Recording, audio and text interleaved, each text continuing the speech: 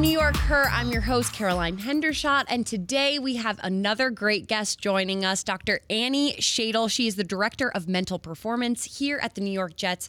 Dr. Annie, thanks so much for joining me. Thanks for having me. I'm excited. Okay, so I just want to start with your background because as I was researching you, you've got to be one of the coolest people that I have ever researched. You're a two-time national champ in two different events, outdoor and indoor, at the University of Nebraska, and an Olympic trials semifinalist. So tell me a little bit about your background and how you got into the profession that you're in now. Yeah, okay, great, thanks, I think I've always just really loved sports from a young age and then loved basketball, but discovered that I was a good runner and fell in love with running. I know some people take it as like a punishment, right? So like in football, running is a punishment. Right. But for me, I'm like, I love running. It's so great. And our players think I'm crazy because I like to run, but whatever. So I think I just really fell in love with sport and running at a young age. And through that, loved just how do you train the body, right? So my undergrad was exercise science. How do you train the body? And then as I was continuing my athletic journey, really started to discover the importance of the mind and just how important that is and the impact that it has on your performance. And so then shortly after my professional career, went back to grad school to study sport and performance psychology. So was that your first real moment where you were like, I want to go into this as a profession? Like what sparked that in you? Yeah, I think when I was an athlete, I didn't really connect the dots that this was a profession, and then had met a couple people that were sports psychologists, and I was like, oh, that's really cool. Went to a camp when I was in high school, but again, still didn't connect the dots. And there was a sports psychologist, a female sports psychologist that spoke to us, and she taught us about affirmations, which I thought were really cool. I still love affirmations, but that was kind of my first experience with a sports psychologist in terms of how do you teach some of these mental skills that we're working on, or the importance of putting good things in our brains, having some strategies to go to when we're struggling, right? So that, again, not connecting the dots, but when I reflect back, I've always been drawn to that psychology side and really trying to understand how the best of the best do what they do. I know you researched Olympians and kind of the emotional challenges that they go through and the preparation that they go through. What's some of the takeaways that you learned from that research? Yeah, I think that people's stories and their narratives, right, and their perspectives on their life is really fascinating. So the reason why I chose that was I wanted to hear from the athletes, from their perspective, these moments, right? So what are the critical challenges? What things do you face? How do you navigate that? And the Olympic Games is such an interesting experience. Just getting there is quite a quest, right? So the Olympics happen once every 4 years. Being able to like make the team, have everything fall into place, like on Olympic year, you get one shot, to then being able to win an Olympic medal. Usually Olympic Games are international, so there's so many different elements of the Olympic Games that are unique that really, I think, show us those like top performers and how they get it done. So really, my findings were in those moments, right? So kind of my findings were the Olympic moment is what I titled it. But in those moments, how do you take control of that, right? How do you harness that courage within yourself? How do you make the decisions you need to make? How do you put your mind where it needs to be to perform in those moments? And so really hearing the stories from the athletes in terms of how they did that. And then also their own determination, right? So through these narratives, through these stories, it was very clear that these athletes had a very clear direction, very clear sense of purpose, but then also just a very strong sense of self in their pursuits and their belief in self and their desires to move towards those goals. I think that's the Olympics, of course, are just so special every year. I feel like everyone gets drawn to the TV to watch them, but that's got to be the most fascinating part to research, because being able to really deep dive into each personal story and figure out what these people are good at and how they got to that point. Because like you said, getting to that Olympic, just making the Olympics is so hard to do. So that must have been really interesting. Yeah. Yep. Okay, so while you were training for the Olympic trials, did you ever have any obstacles that you had to mentally overcome, and how did you get through those? Like, what techniques did you use, and did you even realize that what you were doing then was what you're now kind of teaching and implementing? Yeah, I think that are there like mental barriers, or are there things psychologically that we go through that don't help us? Absolutely, right? And I think part of my own obstacles were those perfectionist tendencies, right? Nothing in this, and I teach this now, so it's kind of full circle, right? You have your own experiences and you're like, I get this, I understand why you're feeling this way. But like those perfectionist tendencies, right? So even as a very driven, high achieving person, you have these things that like nothing's ever good enough, right? And you're comparing, you know, you're finding those like nitpicky things that like today wasn't good enough, that wasn't fast enough, that race wasn't perfectly executed, right? So you just kind of beat yourself down, which then, right, with perfectionist tendencies, you kind of wear yourself out and you burn yourself out just because you're so incredibly hard on yourself. There's no sense of self-compassion. There's no sense of finding those things that you're doing well, right? And it wears you down. Right. So if I think about myself in those moments and the pressure that I put on myself, and even shifting to like motivation, when I was training to make the Olympic team, like again, those perfectionist tendencies came through, but then also just the expectation of pleasing others changed. And when I was at my best, it was like for my pursuit, right? I loved running. I wanted to do well. I loved training with my teammates. I loved racing people, right? And so now when I was racing professionally, now it changed to making money. Now it changed to sponsors. Now it changed to others' expectations, right? And so those two things, right, they fuel you differently, right? And so I identify with like a lot of the things our players go through in terms of where that focus is, right? And where that motivation is, or those external pressures that we put on ourselves, right? And so helping to shift back to those things at our core of like, why do we do this? What motivates us? Why do we love this sport? And being able to stay connected to those things are really important just for sustainability and your own sense of well-being and happiness in the sport. Right. Okay, so before we get into your journey to the Jets, I want to touch on what you just said, that balance of doing something for just the love of it, but then also doing your sport or whatever you're doing for the monetary aspect and to kind of put food on the table. What is that proper balance? Because I think a lot of times, like you said, they motivate you in different ways. So it's good to have a little bit of both. But when maybe one gets too powerful, it kind of throws the balance off, right? Yeah. Yep. So I would say in terms of motivation, it is a little personal, right? So each individual person has their things that motivate them, right? And being able to like identify what motivates me right now is really important. To even have that sense of reflection of what's going on with me in my life, what's helping me through this, what's helping me through this season, this week, this day, whatever it is important.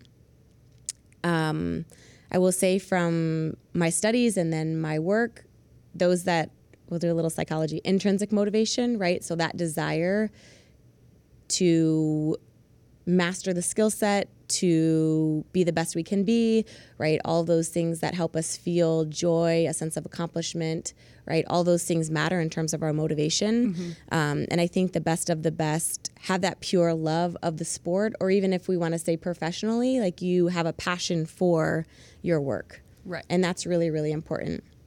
The different things motivationally, right? We can take a deeper dive into that, right? So those things that anchor us or that help support us, right? So our family, our friends, taking care of the people we love, right? All those things also help to just strengthen that motivation as well.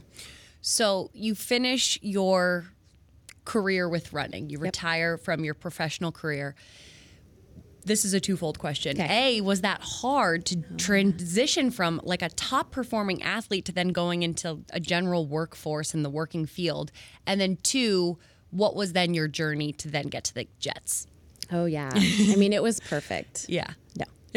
Right? But we think this, right? We just think like, you know, and even if I think back to myself, like, in my journey, right? When you're going through it, it might look like it's like perfect and it's just not, right? So I didn't make the Olympic team. I was completely devastated and heartbroken. I was completely lost, right? That your sense of identity, your sense of self is just really takes a hit, right? Right. And so you're left putting yourself back together, right? And I think that that's true for a lot of people that go through different transitions in life, right? Either transitions that you anticipate, right? Like I'm going to anticipate, okay, after this season I'm going to retire, or I'm going to anticipate whatever, or unanticipated, right? And when I did not make the Olympic team, I was pretty much in denial, right? Because in my mind I was like, I'm going to run till I'm whatever, till I can't anymore. Yeah, till right? the wheels fall off. Yeah, right. But that wasn't it, right? And so again, in that moment, you're kind of left with, okay, how do I piece myself back together, right? And it's a lot of like deep soul searching. It's a lot of like leaning on your support system. I was not an easy person to be around at that time, right? Because you're struggling, and I think that we like to shy away from those things, right? Because no one likes to struggle, no one likes to hurt, no one likes their identity to take a huge hit, and it takes time to figure those things out, right? Right. And so I actually moved back to Nebraska and was volunteer coaching at the University of Nebraska. And that really helped me.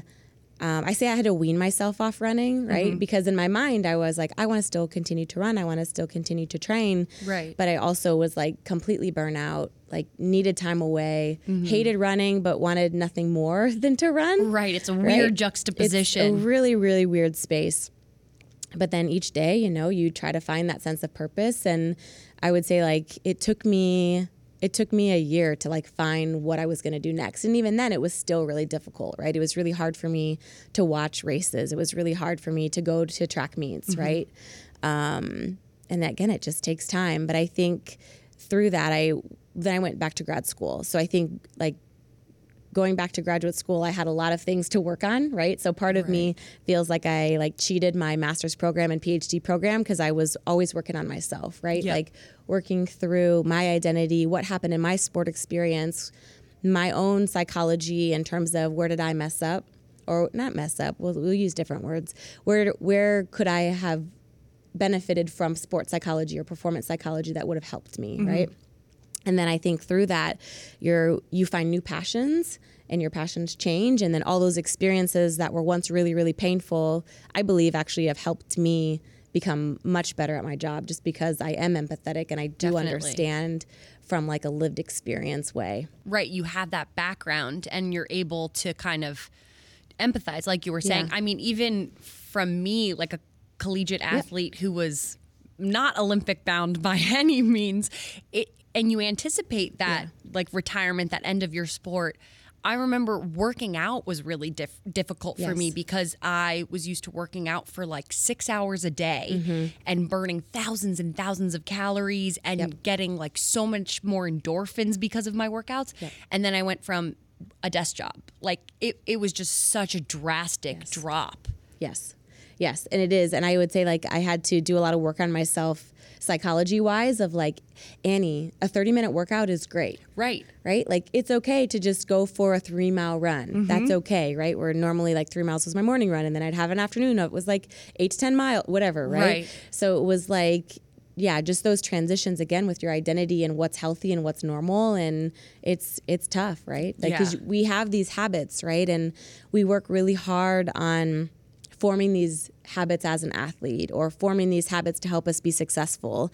And then it's like, wait, I got to kind of redo some of these things, right? Or I need to evolve or change some of these habits that I once had. So now it's helpful for me in my professional career versus like my athletic career. Right. The transition has got to be just one of the hardest things for anyone going through any type of transition. But so you graduate, and then where do you go to further your professional career? Yeah. So after grad school, I really wanted to, in my mind, I wanted to be somewhere where I was doing teaching, doing some research, and working with athletes.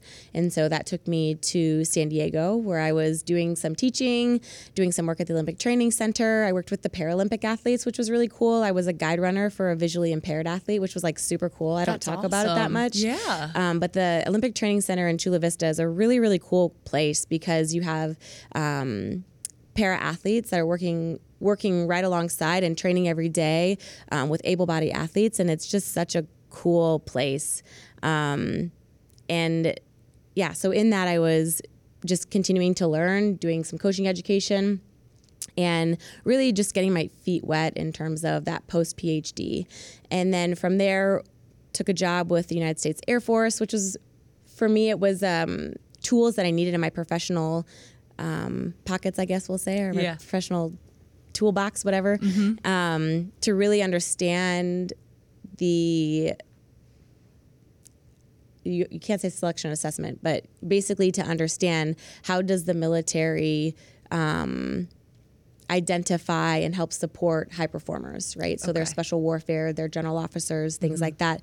And then how do we do research education consultation with those entities? And that was really cool experience just to learn how the Air Force does a lot of that work, which then has ultimately helped me in draft work, draft selection, things like that, which I just really, really love all that work. Yeah. So were you on any sport teams as like a director of mental performance or a psychologist before you came to the Jets? Yeah. So I worked with USA Track and Field for a while and was one of their sports site consultants, and then also worked with the Oklahoma City Thunder. Okay. And that was a really, really cool experience to be with that organization as one of their performance psychs. So you had all the backgrounds to help you prepare for this job, but what is your day-to-day with Jets players or coaching staffs, or what really goes into your job? Yeah, so kind of taking that military model. So in the military, they embed psychologists within their organizations, right, or within their different units. And so I'm embedded here with the Jets. So that means like I'm in it, right? So in the mornings, guys come through.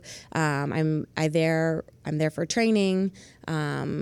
As guys have their breaks between their meetings.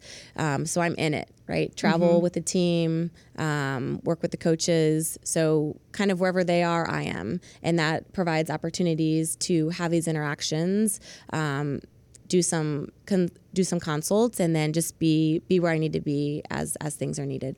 What do you think is the most challenging part maybe, or what surprised you most about working for an NFL team? Ooh, that's a really good question. Oh, gosh. Yeah. What surprised me the most, or what's like the hardest part? Yeah, because it's very different, I'm sure, than basketball or the Air Force, which you also worked for. So what is that? Maybe it's the structure of it that's different, or the long, grueling kind of schedule of 18 weeks where you're really locked in. What do you think was maybe took you by most surprise? Ooh, I don't know if I can answer that. What took me by most surprise? I think probably the cadence took a little bit for me to get used to, right? Just the length of the length of the season, but then kind of just the ride of the season, right? The highs, the lows, the in-betweens, all of that took definitely a little bit of time to kind of get used to. There's also so many players on an NFL team. Oh, yeah. So how do you kind of Stuck in my memory. how do you take a different approach for each player? Because I'm sure obviously everything's individualized, but how does that process happen? Yeah, it's a good point. But the hardest part for me was learning everyone's name. Yes. And it wasn't like learning their name. It was like learning like what their nickname is or what people call them, right? And it's very different for each person. Yes. So for all the players, all the staff, that definitely took a long time. Yeah. But I have them all now, so we're good. But that took literally all season last year to like really learn and build those just relationships with those guys so that they could trust me. They knew that I'm in their corner. I'm here to support them. Right. Try to check my ego and really just try to be an unbiased space for them to help them, right? That's my job. And I would say that the